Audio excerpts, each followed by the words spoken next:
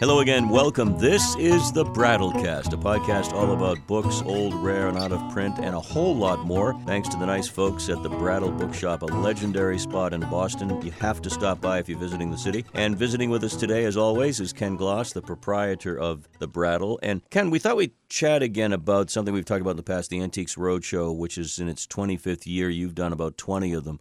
And you said you might give us a little behind-the-scenes peek from the appraiser's point of view as to how the show gets put together. Well, I can speak for the appraiser's point of view because that's what I do, not the people who actually run the show. But I just thought that people might find it interesting of how an appraiser views the Antiques Show, Antiques Roadshow, and what we do. And I guess I'll start usually around February or March. We get a notice in the mail of what the cities are going to be. And then we get the dates come in a little bit after that. And they tell you, well, which cities would you like to do? Which can't you do? Now they usually do 5, sometimes maybe 6 cities. I usually go, I'll do them all. But they have more book appraisers than they have slots. And although I'd like to do them all, I like all the book appraisers and I'd hate to see anyone else get cut out. But so what they do let you do when you send in your email saying, I'd like to do this one, this one, this one, you can put 1, 2, 3, 4, 5. And one of the things as an appraiser that I look for is some of the appraisers say, well, okay, it's close. I don't have to pay as much to travel because we pay our own way. We pay our own plane fare, car fare, hotels, meals. It's public television. And you know, there are 75 or so appraisers at every show. So if they were paying all those expenses, it would really push it up. But in any case, when my wife and I, what we usually look at is we don't want to go to necessarily the biggest city, the easiest place to go to. We pick places like Fargo or Boise or Omaha. And because I want to go someplace where I've never gone before, or I would never ever think of going anyways. And so we try to go to off the shoot places. The other thing that I look at when I'm trying to select my 1 or 2 or 3, sometimes the shows are 2 or 3 weeks apart. Sometimes they're only a week or 10 days. And I sort of look at the ones that are close together and I say, can we make a good road trip out of this? Is it close enough that you can rent a car and drive? And who would have ever thought that some of the fun road trips my wife and I have had is driving from like Sarasota to Tulsa or driving from Birmingham to Austin? But you get to see parts of the country you'd never see. So my thinking when I'm choosing is, okay, can we make a road trip out of it? Is it a place we haven't been to and seen? I'm fortunate in that usually my wife comes with me, and usually, since I'm the boss, we can go a day or 2 early at least and actually see the areas and places we're going. So that's one of the things that goes into our choosing. That was a revelation. You said you and your wife and you're the boss. Wait a minute, did I hear that right? No, I'm the boss at work. I know. So I can say we can take a day off. I know. I'm just kidding you. You know where I was going. I know where you're going with that. Okay. And it's actually, my wife and I, we get along pretty well. No, I know what she does well. Yeah. And she knows what I do well, and we stay out of each other's way she's most great. of the time. She's true. I'm just having some fun with you. So I have a question, and again, I've seen the show many times. It's terrific. Are you, as an appraiser, given advance knowledge or warning as to what you're going to be looking at? Obviously, you're going to appraise books and things, but do you have a heads up before you go on camera? For 99% of it, absolutely no. You don't. And this is what I was going to say. The next part of the sort of telling what the background of it is okay, we've paid our way. We see what cities we get. You know, hopefully we've gotten some of the ones we choose. But then you get to the show, you get to the city the day before. You have to be at a meeting on Friday. We try to get there even a little earlier. One of the great things that's fun with us is since we go a little early, a lot of times the Antique Roadshow comes out of Boston. So we get to know the crew many times because we're on the same flight. So there are people with us on the flight and it's social and fun. But the way that show works is you usually appraise, now it's sort of at museums and special places. It used to be convention centers on one day from about 7:30 in the morning till 6:37 at night. Anywhere from 2,000 to 5,000 people come to a show. Each person has 2 items, and you just appraise and appraise and appraise. And of course, you want to get on TV. I mean, as an appraiser, we want to get on TV. We know the guests do too. And the ideal day for an appraiser at the Antiques Roadshow is at about, the show opens at about 7:30. At about 7:30, 8 in the morning, someone comes in with something.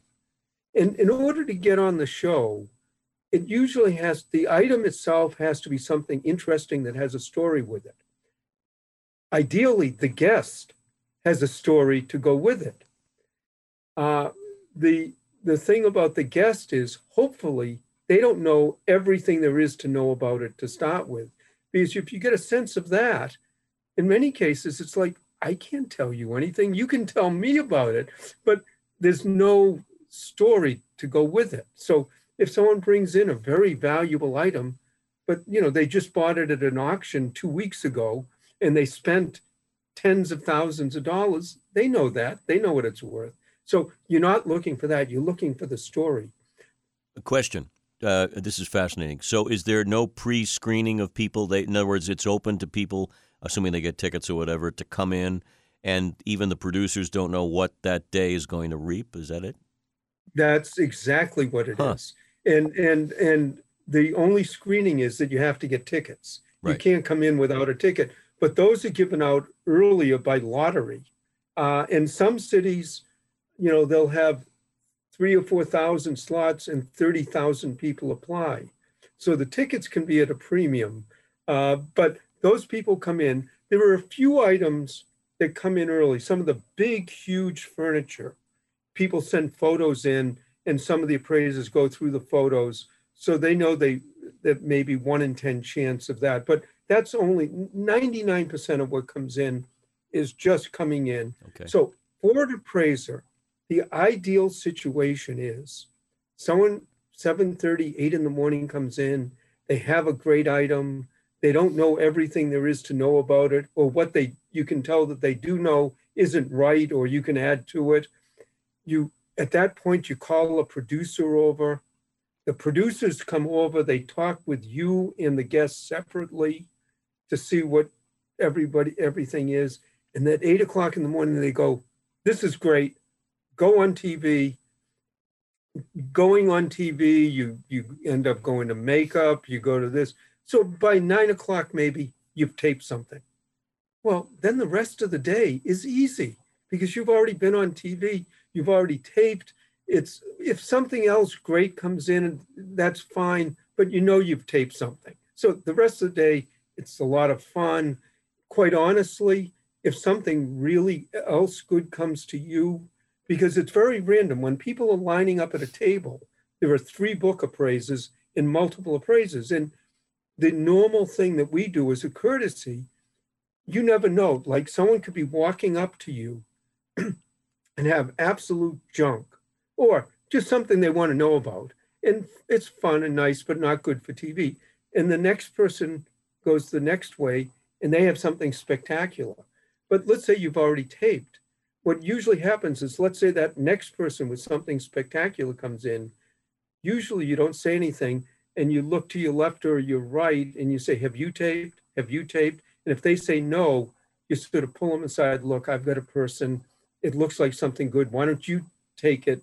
And hopefully you'll get on TV. But opposite that, let's say you're there at 4 or 5 in the afternoon and you haven't taped, things get a lot more tense. Gee, is something going to come in? Are you going to get on TV? And, you've spent the time and effort to get there and nothing comes in. And there are shows when we've gone through the whole show, gone to the city, gotten there and not taped anything, and you have no chance of getting on TV. I was about to ask you that didn't question. Just, you've got 20 under your belt. What's your track record, Ken? Do you have a? I'd say, well, the other thing I will say is the producers who decide what's going to be on, as the day goes on, they sort of know who's taped a lot.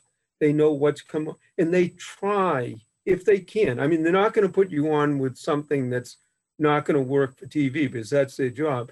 But sometimes they'll try to give you the benefit of the doubt on things. And Yeah. I have to admit, they're very nice about it. Sometimes that works out for them. Sometimes the guest and the appraiser are stretching, trying to Yeah. say, Well, this would be great. it speaks highly of the public television people because you're putting out your hard-earned money to get there and get the lodging and all that. So it's an investment that you're making. But aside from that, you must, because you're a gregarious person, we all know that, you must have some wonderful friends from across the country just through that show, I would imagine. Well, that's one of the great things about it is many times we'll talk to friends and are you doing Nashville? Are you doing Fargo? Are you doing this? Okay, and even ahead of time we'll say, why don't we go out on Friday night? Or are you getting in early? If you're getting in early, we were planning on going to a trip to this national park. You want to come with us? And so there's a tremendous amount of socialization. One of the most popular places to meet appraisers is go to the bar at the hotel. It's usually quite crowded and everybody's having beers or drinks or whatever. And so the sociability of it is a lot of fun and dinner arrangements. And we've made a lot of really, really good friends at the Antiques Roadshow. Now, I want to tell you though, getting back a little bit to the what happens at the show is so early in the morning. Like I say, it's ideal if you get something. And there was one city I remember. Matter of fact, I remember definitely it was Kansas City. And this man was in at about 8:30, maybe 9 in the morning. And he had a few things. He had a rosary beads and he had a couple of things signed by Pope John Paul. And, which are nice, but, whatever. It wasn't going to be TV stuff. Then he pulls out photographs. This man was the pilot that flew the Pope and his entourage all around the country back in I think it was in the 70s when they did that tour. 79 or 80, right. Yeah, it was, but he's starting to tell stories about the entourage and what was going on behind the scenes. And then there's this one fabulous, fabulous photo. He's a pilot, so he's in the pilot seat in the cockpit. The Pope is in his vestments right behind him with one leg way up in the air and reaching over this man's shoulder. In other words, it wasn't the Pope standing there with his ring and people kneeling and kissing the ring. He's up one leg in the air, reaching over this man. The pilot had his Bible in his hand and the Pope is reaching over, signing it. And I'm going, this is fabulous. It's 9 in the morning. The Pope, the pictures, the story. And I go, great, let me see the Bible. And he goes, oh, I didn't bring that. And I go, Yeah. and I go to him and I go, can you go home and get it? We're He goes, talking no, it's in a TV safe here. deposit box. Oh, that's funny. It's in a safe deposit. And it was so, and I'm going, that was, this was going to be maybe one of the appraisals they'd even feature when they were advertising the show. And I go, oh, well, later on in the day, someone did bring on something. I did get to tape something, but it was, it was just, it was fun. So, but then as an appraiser though, many times you go out to dinner, you socialize, you travel, you have fun. So the shows, even the ones, and I'd say I'm probably good for about 80% that I've gotten on. There occasionally I've done appraisals that, you watch the show and you go, wait a minute, they didn't use that one. And in almost all of the cases when they've done that, I've known what the appraisal was. And I've said, it wasn't that great an appraisal. It didn't come off right. maybe the guest wasn't that great, or maybe the item, or it just didn't work. And so sometimes even when they cut it, and we don't necessarily know. And of course, each show has 3 hours of TV. So even if you tape once, you're only on 1/3 of the time. And then, we fly home. A lot of the crew and so on are on the same flight with us flying home. I remember there was, and these are the type of stories that come out of it. I remember there was one flight. I was alone. I wasn't with my wife this time, but I was on the flight with a number of the crew. And I think we were flying out of Bismarck, North Dakota. And we're on a small plane. I think it was flying probably to Minneapolis, which would be a hub thing. And so it was a smaller, maybe 50, 60 people in the plane. And we're out about 45, maybe 15, 20 minutes. And the pilot announces, we're going to turn around and go back to the airport. Nothing to worry about. And of course, I'm looking out the window when we're landing, and there's all sorts of emergency equipment all over the runway. There's fire engines, there's foam places. I'm going, oh, Jesus. We landed, it was safely. They never told us what happened, but I think the landing gear never went up. And so they couldn't keep flying, but it was like, gee, that's an interesting thing. But so from an appraiser's point of view, also, a lot of the people who come into the roadshow with items, they're fun. They're there having a great time at the show. And we're there telling them what they have, what they don't have. Most of them, I would say the large majority, when you tell them, gee, your item might be personal, it might be this, it might be that, but it's not going to make it for TV. Most of them are just so happy to be at the roadshow. They wait in line a long time, but they say the fun part is talking to everybody else in line, seeing what they have. Sometimes they even meet up afterwards and say, what happened with your item and what happened with yours? And we're sort of seeing this all go on. And then there's every once in a while, you get somebody who, well, when you put me on TV with this is the way we're going to do it. And it's like, wait a minute, I haven't even seen what you have. One man actually came in with a script. He goes, you'll say this, and then I'll say that, and then you'll say this, and then I'll say that. Wow. And it was like, wait a minute, what you have, no, it's not, what do you mean it's not going to be on TV? So you get a few pushbacks, but that's a lot of what's going along behind the show with the appraisers. A lot of times when you're done on whatever the day you're appraising, you go back, you meet everybody at the bar. How did you do today? What did you get on? Oh, I had this fabulous thing. It was this, and the person was great. And then someone else goes, well, nothing really came in. It wasn't that great.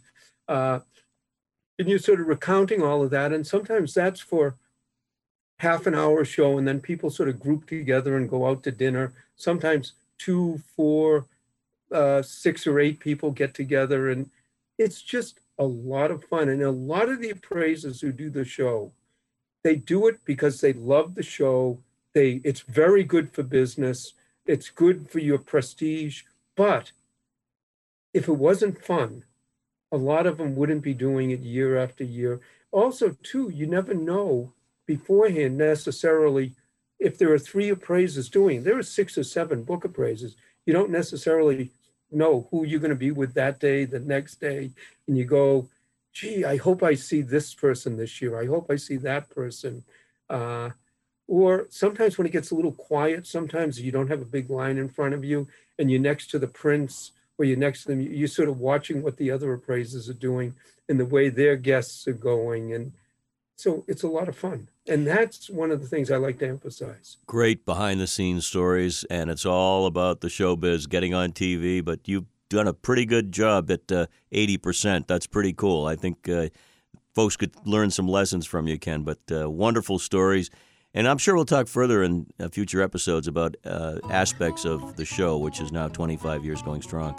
It's just a lot of fun and a lot of great people. Yeah. And a lot of the people who come in are a lot of fun, too. All right. If you'd like to know more anytime, visit brattlebookshop.com and keep listening to the Brattlecast. We've got some great shows straight ahead. Thank you so much.